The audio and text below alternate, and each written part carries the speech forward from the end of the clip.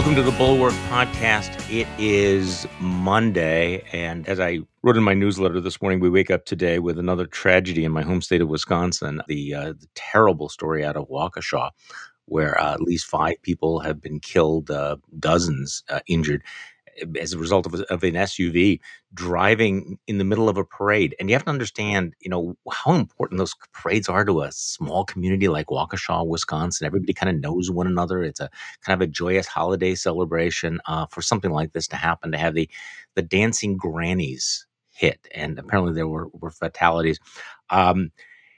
Because the initial responses, the initial reports are often erroneous.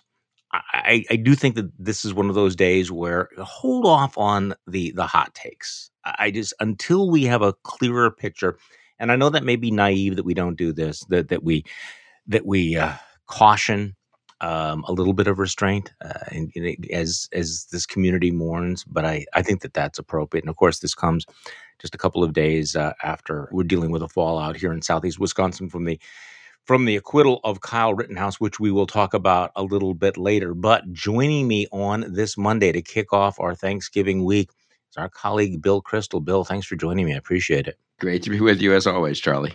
I am looking forward to a short week, I have to tell you. Yeah. I'm looking forward to Thanksgiving, which is always a nice holiday, and so that'll be fun. I hope everyone has a nice one, despite various COVID precautions that we can all mostly back to normal. Do you think for most people this Thanksgiving? Oh, I think so. Whatever the government is saying, whatever these advisories, look, people are not going to be wearing masks at Thanksgiving dinner. They are going to get together with their loved ones, and I think that that's totally appropriate. So, Could be a good excuse at Thanksgiving dinner, though. The government says I shouldn't spend more than 15 minutes with all of your relatives, so I'll be just going downstairs to watch football by myself. You should, for people who aren't getting along necessarily with all their family, extended families, that would be, I recommend that as an excuse. See, I can tell you're not from Wisconsin because no one has ever needed an excuse to go downstairs and watch football. Fair enough. Hey, before we get into the heavy lifting, and there's a lot of heavy lifting today, including the Chinese Olympic, what happened in Kenosha. And our former colleagues at Fox News just had to update on British TV shows. Okay, so I have finished Unforgotten, which I think the last time we spoke, I told you was outstanding. And I mentioned that, and somebody said, well, you ought to check out this series called River, which has the same actress who was the lead actress in Unforgotten. And River is just one season. It's only 6 episodes, and it is truly outstanding. Strongly recommended. Okay, I'm writing that down. Thank you. This is the best thing about doing these podcasts. Well, Yeah. For all the wisdom that we exchange and impart to others, the British police recommendations are key here. It is important. And also, Shetland, the new season of Shetland is out, and they're dropping an episode every Tuesday night. So for those of you that are Shetland fans, that is back, and that also appears that is going to be excellent. I keep waiting for again some of the shows that are airing in Britain right now to be made available here. But right now, River's one that was completely off my radar screen, and it's extremely unusual. I just will say that it is extremely unusual, but it is worth your time. Okay, so Bill, you and I are of a generation that I think will always wake up on November 22nd and remember November 22nd, 1963. That we're of a generation that will remember exactly where we were and what we were doing when we heard about the assassination of John F. Kennedy in Dallas. And I think it's 58 years ago. But I think there's only 3 dates that are in this category. You correct me if you think I'm missing something. December 7th, 1941. I think will always be remembered. And 9/11, 2001, and November 22nd, 1963. So we still remember that. I mean, did that occur to you? I keep thinking that at some point it will fade away, but. And again, we are of a generation, younger listeners, readers might not get it, but I literally can picture where I was sitting that Friday afternoon when this news broke. Yeah, no, I can too. And so obviously if people who are, 10, 15 years younger than us, they won't remember it. And maybe for them, it becomes the way Pearl Harbor is for us, where everyone but our parents remembered it. So I think maybe it takes another generation before it entirely slides away. You don't really care about what your grandparents remembered, I suppose, as much, or you don't know as much, I guess. And yeah, but I've always thought those 3 dates. I remember saying after 9/11 that this will become the second date in my lifetime that will be a common public memory, not just obviously the private dates one remembers. Mhm. And other things have been candidates. I remember after the moon landing when I was in high school, and then other things, Nixon's resignation. And it was this is a date also people will remember. That became a kind of a thing after the Mhm. Kennedy assassination on November 2nd, 63, and everyone, us boomers, swapping tales of I remember being in fifth grade and the teacher telling us and so forth. But I don't know. Those other ones haven't quite assumed the same status, even though I personally Yeah. kind of remember where I was when watching Nixon give his speech as he left and so forth. But yeah, so It is so it's also one of the, I think, greatest what ifs of history. The what if John F. Kennedy had lived. hmm, Somebody emailed me this morning something that they had written.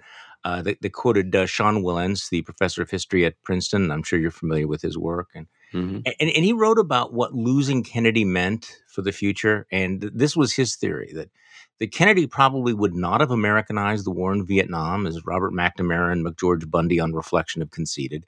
After the Cuban Missile Crisis, he was embarked on a course to wind down the Cold War and stop nuclear testing and proliferation.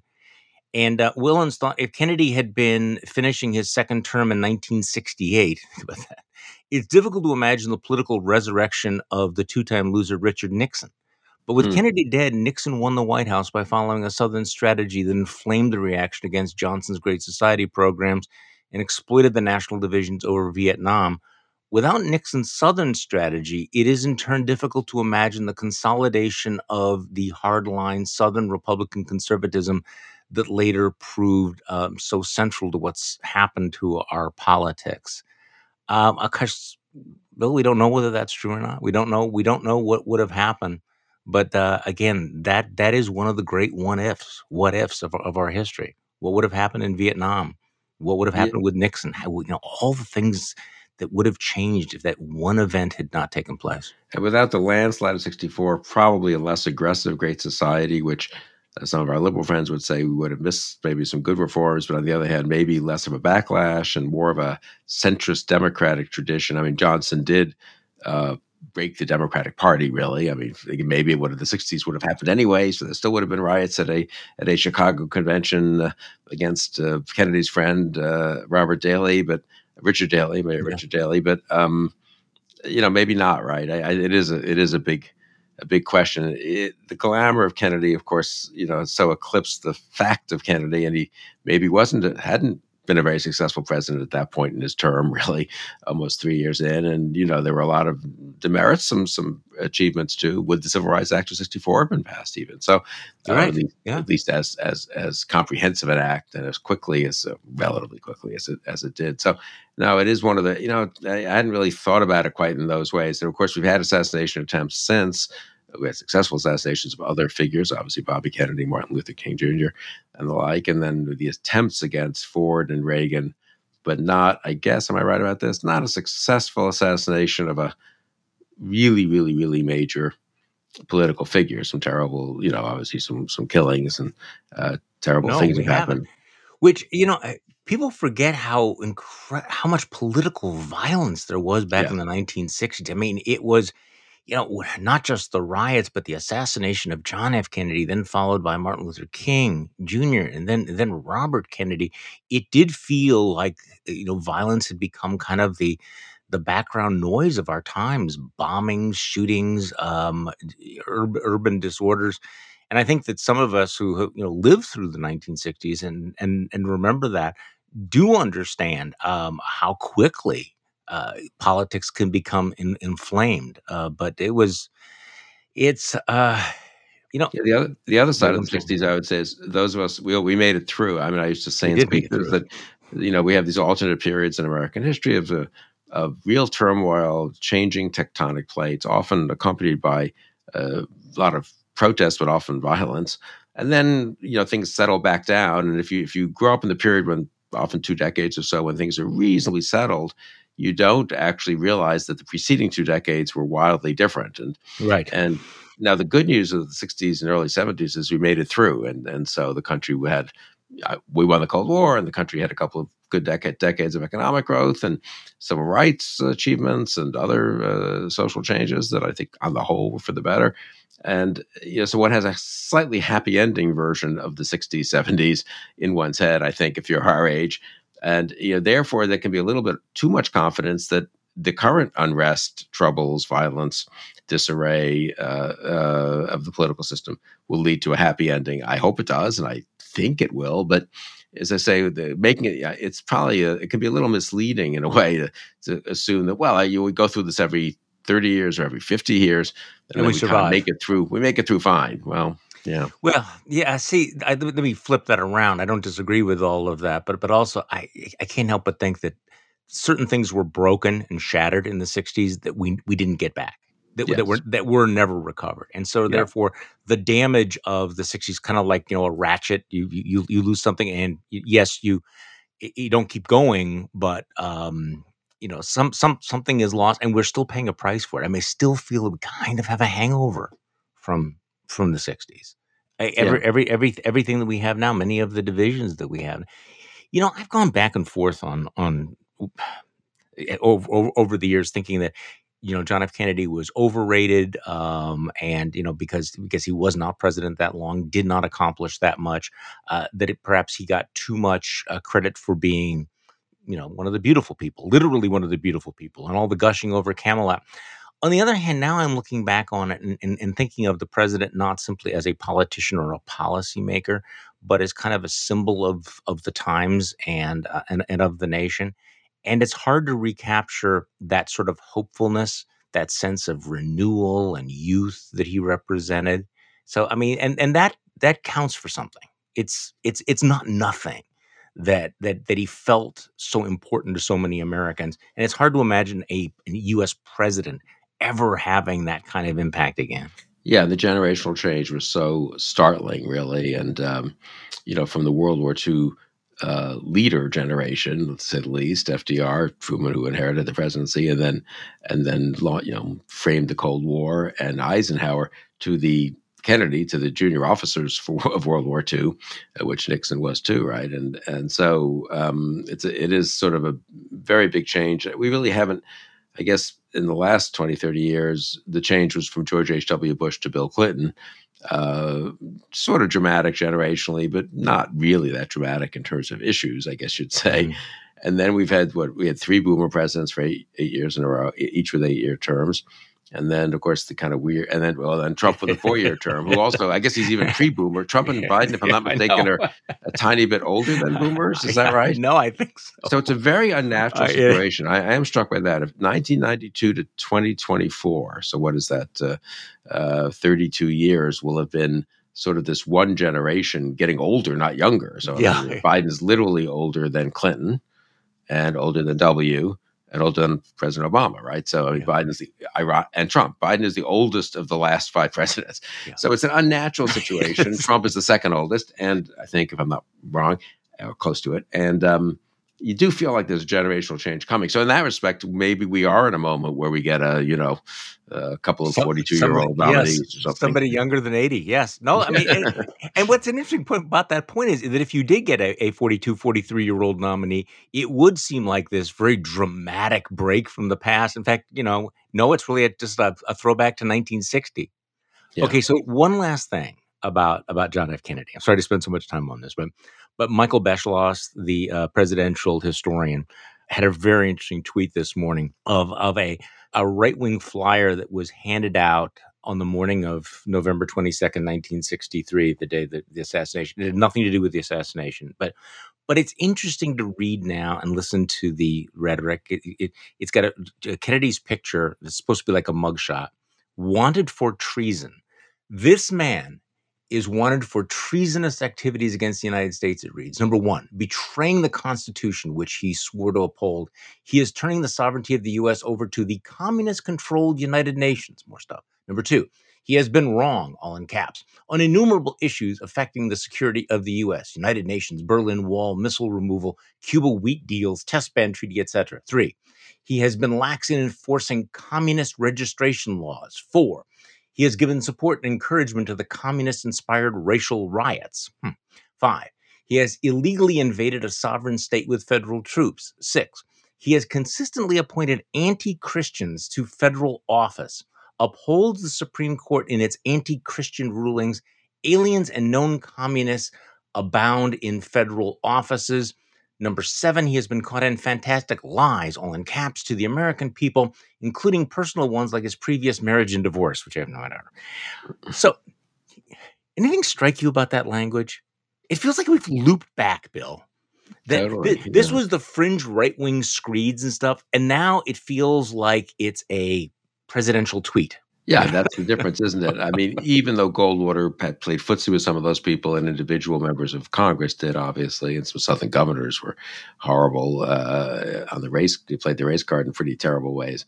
It was never dominant one of our two major parties, certainly not endorsed by a former president, and certainly not amplified by a former president or by a kind of major news network. So in that respect, I think you could argue that's what was fringy, paranoid conspiracy theories did some real damage in the Yeah. 60s, has now become more mainstream, not entirely dominant, but more dominant than one would like, certainly in one of our two parties, and not repudiated by one of the two. Whereas I do think Everett Dirksen or whoever, I can remember Yeah. Halleck in the House or something, would have said, if given this pamphlet, this is ludicrous.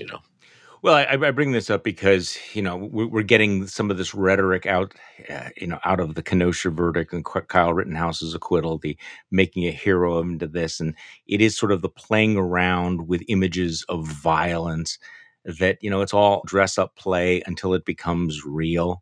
And I guess this sort of connects what we're talking about. I mean, if you remember the '60s when there was so much violence that was real, maybe it's been so long that people, on in right wing media, feel comfortable just sort of playing around, treating it like it's just for the laughs, man. That we're talking about Kyle Rittenhouse being the hero and committing an act of political hygiene and everything, but this is a dangerous moment. It feels like a dangerous moment that we've been playing with these images of violence and turning somebody like Kyle Rittenhouse into a hero. Yeah, I think so. I really do think so. And I do think they're a politician. There's always going to be violence in a country like ours, a massive country like ours, and a history of gun culture, for better and worse, which is going to lead to more violence, frankly, more deaths. But I think on net, but still, yeah, for politicians to encourage it to the degree to which they are doing so, more on the right than on the left. That's, I think, the opposite of the late '60s. It can really lead to really terrible things. I mean, I think when I see these politicians with the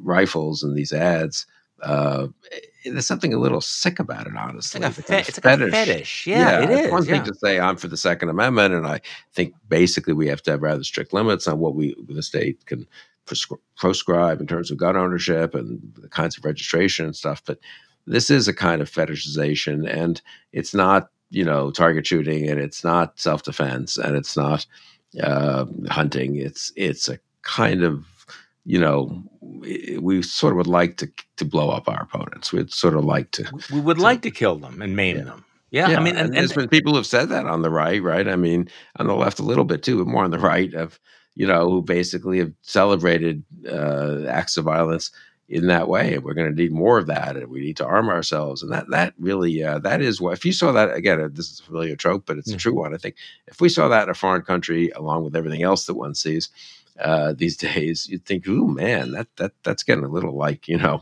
the Balkans in the early '90s or something. Well, especially when you have members of the political class who are celebrating this, and we're not talking about the right to keep and bear arms. We're talking about a young man who really was behaving in a reckless, provocative way, who should not have been there. Who I think, by the way, the jury probably look, they may have made the right decision in terms of what the law is of self defense, but remember when groups like the NRA claimed that they were all about responsible and safe gun ownership, and now they're celebrating this kind of reckless killing. A 17-year-old with AR-15 in at night in the middle of a street, someplace he shouldn't have been. Look, there's two things that are going on now. I mean, just leaving aside the jury verdict, which again, was on the narrow, I think, on the narrow issue of self defense, and I think there's been too much heavy breathing about that. But the larger context of how crazy it is that you have a 17-year-old who is completely apparently within the law walking down the street with a weapon like that. And I know that there are Second Amendment people who really hate it when I say this, but I think that's nuts. I think this whole idea of open carry as a constitutional right is nuts when it comes to this. I think there are two nutty ideas out there in the gun rights world. Number one, that anyone should be able to, anyone who's not a felon should be able to carry a concealed weapon without a permit, without any lessons, without any background check whatsoever. I think that's nuts. I think having teenagers or even grown men with weapons of war walking around the street openly, I also think that's nuts. But, you know. I mean, I'm with you totally. No, and the Second Amendment's been there forever. I mean, literally since the Constitution was just after it was ratified. And obviously its interpretation can differ. People can rediscover, I guess, more of the original intent. But the idea that to be consistent with the Second Amendment, you have to have, yes, you say open carry of AR-15s is a little, I think, is nuts and is not constitutionally required. And that but the radicalization in just 20, 30 years of one of our two major parties on this issue and on other issues, and not even stopping at a sort of, okay, it's one or two ticks, maybe different from where I would be or you would be. But this isn't one or two ticks. This is just, there's no stopping point, really. We're just embracing the whole thing. And we're not just embracing the right, we're fetishizing the right. We're not just fetishizing the right to bear arms, we're fetishizing the arms. And then you're in a slightly different place, and then it's sort of and not just the individual citizens who feel unsafe, and there are riots, of course, so one can see that. But the politicians should be running for office by showing off their prowess and shooting arms. It seems to me the World War II generation, which shot a heck of a lot more, used a lot more munitions than people do these days, didn't actually show up. John Kennedy and Richard Nixon and a lot of Barry Goldwater and George McGovern and people who saw real combat didn't see much of a need to go around waving their AR-15s in campaign ads. Well, in part because they knew what those weapons could do. Yeah. All right, so let's switch gears here. But I suppose we're on the same topic. Of right wing media glorifying Kyle Rittenhouse, etc. So last night, our former colleague Steve Hayes, our longtime acquaintance Jonah Goldberg, both at the Dispatch, announced that they were resigning as contributors to Fox News, in particular in protest against Tucker Carlson's Patriot Purge. This is this documentary that he's not actually running on Fox News, but he's streaming it, and it implies that somehow it's the government that's going after, legitimate patriots, the complete revisionist history of January 6th. And Steve and Jonah had just had enough. Many years had been Fox contributors, and they said, this is the line, and we just don't want to be part of this anymore, and we are resigning. I know that you tweeted about that. Yeah, look, I think they did the right thing, and I feel like I should welcome them wholeheartedly to bulwark world, of understanding. Really, I'm not that they understood a lot of this before, obviously, but of embracing the consequences of what Fox has become, and embracing those consequences means severing their own relationship with it. And it wasn't easy for them. Maybe a little easier for Jonah, who has always had his own following and really built it up out of National Review and NRO over the years, and then had a Fox contract like a lot of people on the right did, like I did for ending in 2012. But Steve really was a mainstay though of Fox for probably a decade, I would say, and he's very close friends with some of the people there. And so for him, and he wasn't on as much anymore, and I don't think he wished to go on some of the evening shows. And Brett Baer's a friend of his, so he went on Brett's show sometimes. For him to do that, I give them both credit. And maybe look, some of us broke a few years ago with all that, and we've been a little impatient with some of our friends who've been a little slower coming to these conclusions. But maybe the combination of what Steve and Jonah have done, and some of these Republican governors speaking up, and Liz Cheney, who's been terrific over the last year, maybe it all adds up. Maybe there are a few more cracks and a little more distancing from what the Trumpy GOP has become. Yeah, I mean these breaks need to take place, and I tweeted out, "Hey, this was a good move on their part," and also re-up the piece I wrote back in May, my open letter to Paul Ryan, who's on the board of Fox Corporation, saying, "Hey, if not now, then when? You need to stand up," and citing what had been going on at Fox up until now, the embrace of open racism, Tucker Carlson talking about the replacement theory, the pushing of the big lie about the election, and the anti-vax disinformation, which was literally killing people. And my point about Ryan was, look, if you're ever going to take a stand, what are you waiting for? What other red line other than disinformation that costs lives, raw racism, and an attack on democracy? This would be the time for you to do this. Now, look, I want to make a distinction. I do think there's a big distinction between being a contributor and a member of the board of directors. So I am not, there are people who are saying, well, Steve and Jonah should have done this much earlier. Fine, that's up to them. But I don't think that the question of taking a stand on this is the same for a member of the board of directors as for a contributor. Now, I'm a contributor to MSNBC, and I do not feel responsible for what other hosts or contributors say or do. I am responsible for what I say and what I do. Uh, but I also understand that there's a breaking point that at some point the outlet becomes so toxic, such a danger to the republic that did, and just so distasteful that you just don't want to be part of it anymore. And I think it's probably been a really long time coming. Yeah, And and I hope Paul Ryan listens to you belatedly and yeah. quits. That would be a nice Thanksgiving present from Paul Ryan after all these years of not quite I, standing up the way some of us would have hoped. not holding my breath, but I also think that the importance of what Stephen Jonah has done is it has put up the flag to every other contributor and every other host. How far are they willing to go? Now, I don't expect that Brett Baer and Chris Wallace are going to resign over this, but there are these moments where people have to say, okay, do I want to be part of this? If there are other people that I respect who are saying, goodbye to all of that, what about me?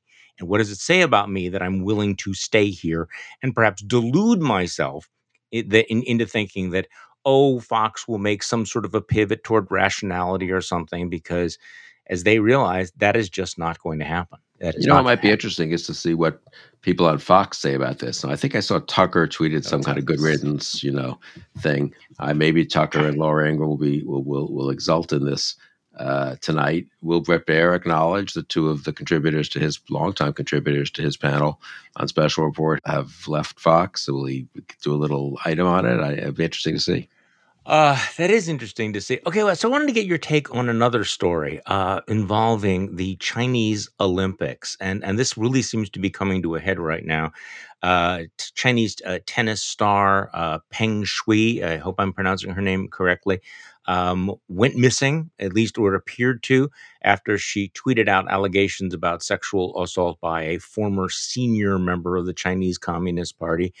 And the sports world, rather uncharacteristically, responded rather dramatically, including women's tennis. Said, "Look, we're willing to lose millions of dollars, but we're not going to be silent about all of this." The Olympic Committee is doing what the Olympic Committee always does, which is to be as diplomatic and squishy as possible. But there are voices now saying we ought to boycott the Chinese Olympics, or the Olympics should be moved out. What is your take? I always have mixed feelings about this because I feel like it does take it out on the athletes. On the other hand, there's something deeply wrong at this moment when they're behaving like this, handing the Chinese Communist Party the propaganda victory that they certainly expect to get out of the Olympics being there. What do you think? Yeah, no, I'd be in favor of various forms of boycott or moving it. I was in favor of it. I think we published some stuff in the Bulwark about that months and months ago, and when it would have been possible still to rearrange kind of a free world Olympics, perhaps for other countries outside of Beijing. I suppose it's maybe a little too late for that. Um, in general, people are waking up to the character of the Chinese regime, and the Chinese regime is getting much worse. And that's good that they're waking up, but unfortunately, it is getting worse. So people are being not just. I mean, the Uyghur, huge groups like the Uyghurs and individuals like Afghanistan are being persecuted in ways that wasn't quite the case 10 or 15 years ago. Not that it was a wonderful place. And so, I think the threat of China, the threat to political liberty, threat of Russia as well, the fact that it's not an accident that Viktor Orban, whom the American right has decided it loves, in fact, is very much is pro-Russia and pro-China. And a lot of the American right isn't quite pro-China because most of it, because for almost sort of historical accidents, I think they decided, and Trump decided that beating the drums of antagonism towards China was a winning political move, and it's sincere, of course, among some of them. It's interesting to see how when the rubber hits the road, how much they stick to that, and how much they go to true America First policies would say we don't care.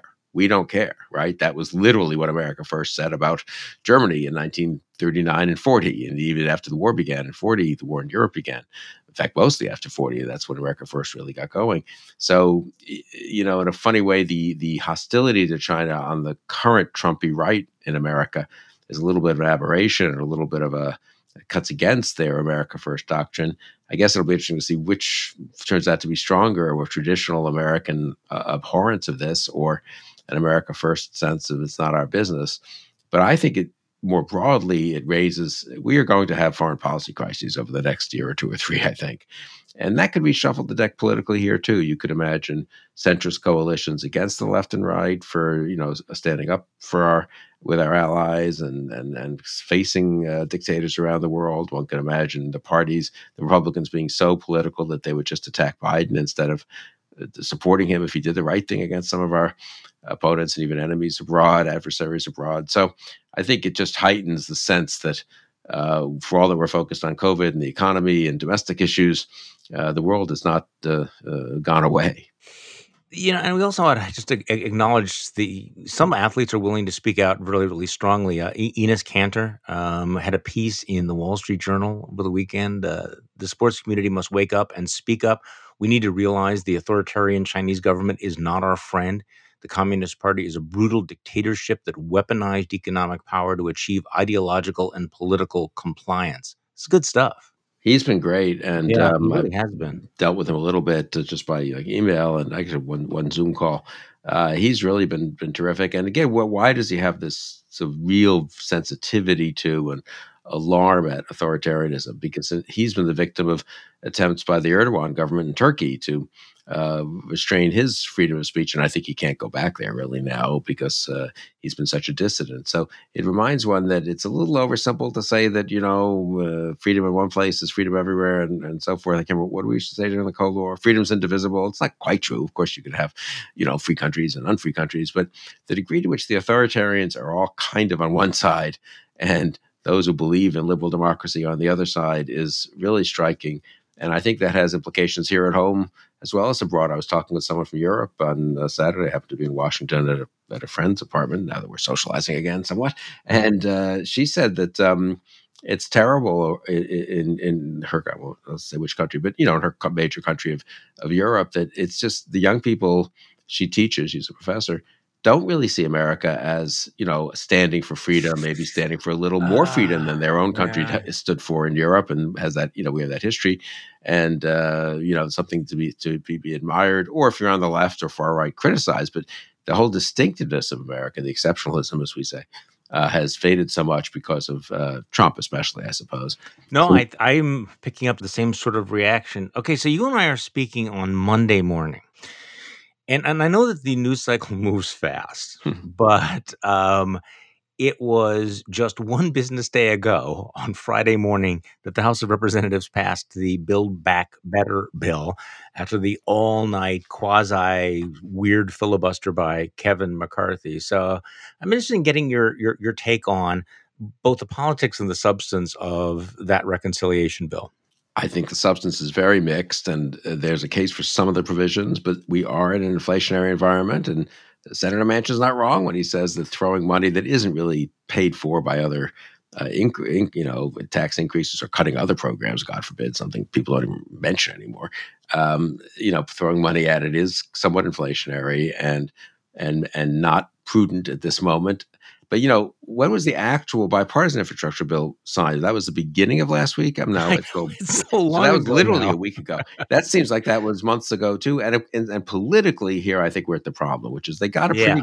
a hard infrastructure bill, physical infrastructure bill, which again, well, I'm sure there's a ton of waste in it and stuff, but that's a little more intelligible to people it was bipartisan, literally in the Senate and somewhat in the House, and people sort of understand. Yes, the federal government pay once every generation or two, federal government makes an investment in internal improvements in the highways or in bridges and tunnels and stuff.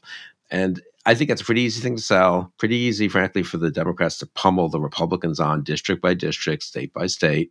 If I were an incumbent House Democrat, I would be just going to every bridge that's, even if it's not being fixed yet, that's going to be fixed, every tunnel, every road in my district, and saying, I got us some federal funds to help fix this.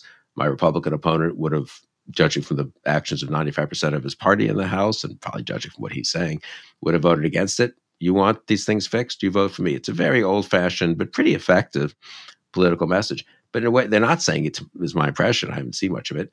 And one reason they're not is we're back into a debate over this bigger social spending bill, which is much less, which is more controversial, less obviously needed urgently. Incidentally, a lot of it's not even going to go into effect for 2, 3, 4 years. So we're sort of mired. The Democrats have just managed to handle this extremely badly, I've got to say, from a political point of view, and they're not going to get the benefits of the infrastructure bill that they had hoped for. If they pass BBB eventually in the Senate, some version of it, and then they conference it or the House takes it up and finally passes it again and they get some final legislation, they won't get the benefits they're hoping for. So I think politically it means that Biden has put a huge number of chips on legislation which isn't going to get him the kind of benefits he had hoped politically. And I think Friday was an illustration of how difficult this is because there's just so much noise out there. Now, Mhm. it's not true, as one outlet said, that the Kyle Rittenhouse verdict had pushed the BBB, the info.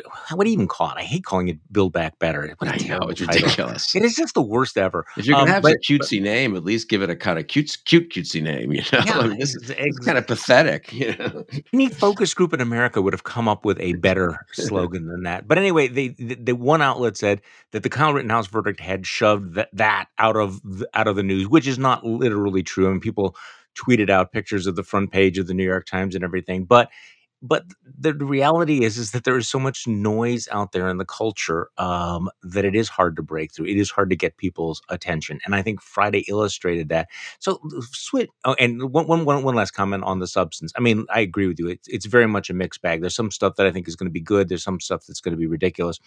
And of course, they relied on all of the gimmicks that have become too exhausting even to talk about, including the sunsetting, making some of the programs temporary, wink, wink, wink, in order to make the number look smaller than it was. So, I mean, you play around with those numbers, and it kind of creates a mess, but that's not a new thing. On the political angle, though, the fact that Nancy Pelosi continues to pull this stuff off, I don't know, do you know her well? I mean, I'm trying to figure out how she does it. Yeah, You know, I know her very uh, slightly, and, uh-huh, I mean, I do think some of this is just, being a real pro and working the House without seeking herself, obviously, national office beyond being Speaker and the first woman speaker, so a very important person in U.S. history, but still, that gives her a kind of grounding in the House, paying attention to all of her colleagues. I mean, Mike Murphy told me this funny story. Our friend Mike Murphy, he got on a plane. This was pre-COVID, so 3 years ago, pre-pandemic, and he was, I think maybe he'd been bumped up to first class, but business class, mm, and the speaker was on. This was going back and forth to California, and she was making phone calls to members and to donors till the moment they, really made you turn mhm, off the phones. And she has obviously perfected the art of speaking somewhat, quietly into her cell mhm, phone, so as not to have everyone around him here. So Mike didn't hear the conversation, but it was clear that there were some members, there seemed to be like some donors or influentials, and just nonstop, managing these 221 cats that she's got to herd in the House. I think it's a real inside game, which is a little different from the outside game that almost everyone else comes to Washington to be Right. a performative politician. And one more thing, just on the politics of Yeah, this, sure. incidentally, on the Building Back Better and all. COVID remains top of mind for Americans. I think with Thanksgiving and all that, there'll be a lot of, gee, how are your kids doing at school? It's pretty good, but they have to take quarantine for 10 days. There'll be a ton of those conversations. Shouldn't they spend these 3 days, literally Monday, Tuesday, Wednesday, hammering away at the progress they've made on COVID, the progress they're going to continue to make? Tell everyone to get the booster. We've made it available, 80,000 locations, totally free. We're really trying to make sure you can get it very, very fast. It really does help. You're already much better off if you're vaccinated. Just ignore the ones who won't get vaccinated at this point. Biden can't really talk to them. But, you're better off if you're vaccinated. Much, much, much less likely, thank God, to die or be seriously ill. But now with the booster, much, much, much, much, much less likely. And your kids now can get vaccinated 5 to 11. We hope to get to the 2 to 5s, in a month or two. Sort of a pretty upbeat but realistic COVID message. It seems to me that's what I would do for this 3 days. Instead, Biden, I think, is giving a speech on the economy tomorrow.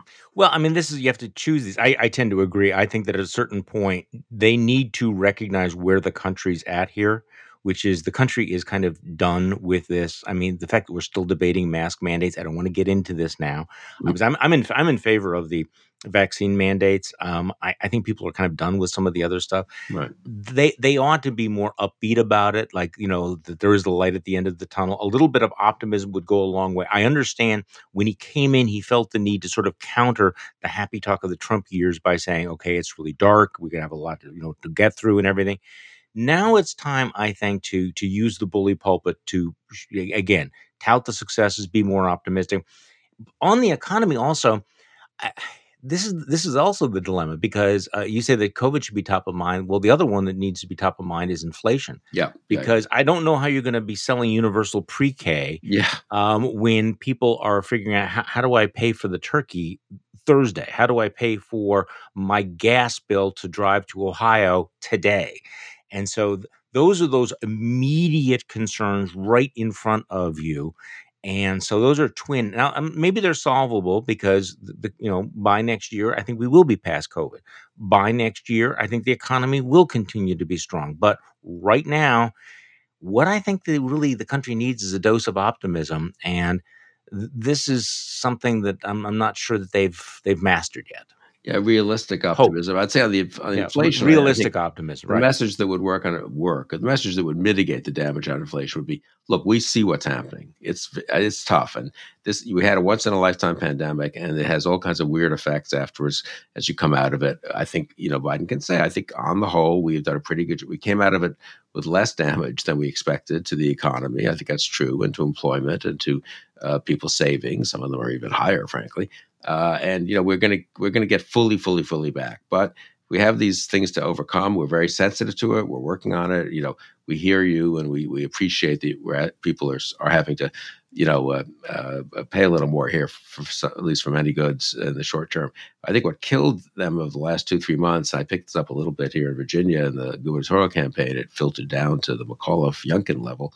Is they seem to be just poo-pooing inflation. Well, they Yeah, really is. big mistake. Yeah, I've got a study here from some economist, and he says that really this is transitory and not even that real if you really factor in other things. And people just go to the supermarket or the gas station and saying, well, wait a second. I mean, I know what I pay each week for the following goods, and they are 6%, 8%, in some cases 12 and 14% higher than they were a year ago. And if you tell me that they're not, or if you seem to just be minimizing that, fine. If you're well off or even upper middle class, you don't look too carefully at the cost of the turkey or the cost of the, stuffing, and it's, whatever the bill's the bill, you pay it, and you credit card. But if you're on a tight budget, it's real. And so I think showing some listening to that's the other kind of weird thing about the Biden White House seems pretty insular to me, and the Democratic hmm. Party sort of is. And are they listening to Americans? I was very struck. I tweeted this, I think, the head of the Democratic Congressional Committee said, "We're going to be selling our message. We're going to be telling what we So have to say to 1,000 town halls." yeah. Kind of feel like if I were a member of Congress, I'd sort of want to make my points, of course, about COVID and about the Republican extremism, but I'd be presenting myself as listening. Hey, what's going on? I'm here on a listening tour, not on a lecturing tour. But they seem like a party that likes to lecture a lot. I think that there's some truth to that. Now, I'm not an expert in monetary policy. I'm not going to pretend to be even on a podcast, but I do think that you saw a little bit of caution, sort of a recognition of let's not stir up the hive when they announced earlier this morning that Jerome Powell is going to be nominated to another 4-year term as chairman of the Fed. I know that there have been some progressives who had been pushing another candidate. She's going to be now the vice chairman. My sense to that was, let's not roil the markets. Let's not put any more question marks on where we're going on any of this right now. So that seemed to sort of a let's stay the course as opposed to maybe making people more nervous. So relatively a positive development, I think. Yeah, I agree with that. Yeah, One last question for you before you have to run. sure. I'm puzzled how this works. One of the problems the Biden administration has had is getting ambassadors confirmed, and there are these diplomatic blocks in the Senate. Ted Cruz, Josh Hawley blocking one ambassadorship, one appointment after another. Why does the Senate let them do that? Why does Chuck Schumer allow these guys to hamstring the foreign policy of the president of the United States in this way? What am I not getting? Yeah, they like having this privilege for themselves and feel that this is the price they have to pay. You have to universalize it so they can put a hold on someone Yeah. they really So don't like. any one senator can block this. I For a understand why while, they, for a while at least, yeah. Yeah. I mean, they can override it eventually. I generally speaking, this is a problem with the Senate. Obviously, that we seem to have managed to get the worst of both worlds: sort of a lot of gridlock and dysfunction, and heightened partisanship, polarization. Performative politics. No, and I think they do kind of go together in a weird. I mean, it seems like a They do. paradox, but No, actually, it makes sense when you think about it. Of course, it and does. so that the Senate is broken. I mean, of all the institutions in Washington, I would say Congress is the most broken, more than the executive branch, more than the judiciary. And I think it's contributed to I used to say, well, Congress is partisan, and it's a problem. It's too much so, and dysfunctional and broken, and we have continuing Mhm. resolutions, et cetera. But the country out there is relatively healthy. I do think, unfortunately, the partisanship is now, with Trump's encouragement, spun into broader polarization of the I think actual that's right. population, not just of legislators, and at the state and local level of state legislatures, but then of actual people out there. And that's why it's such a dangerous moment. And We're a big, strong country. We can afford to have a somewhat dysfunctional Congress for a decade or two, but not if the whole country becomes yeah, kind of yeah. crazed. Not if the entire electorate loses its mind and we become this symbol of decadence. Bill Kristol, hey, what an optimistic note to start off the week. Thanks for joining me again. I My appreciate it. pleasure, Charlie. And have a great Thanksgiving for you and your family. You too. And thank you all for listening to today's Bulwark podcast. I'm Charlie Sykes. We will be back tomorrow, and we'll do this all over again.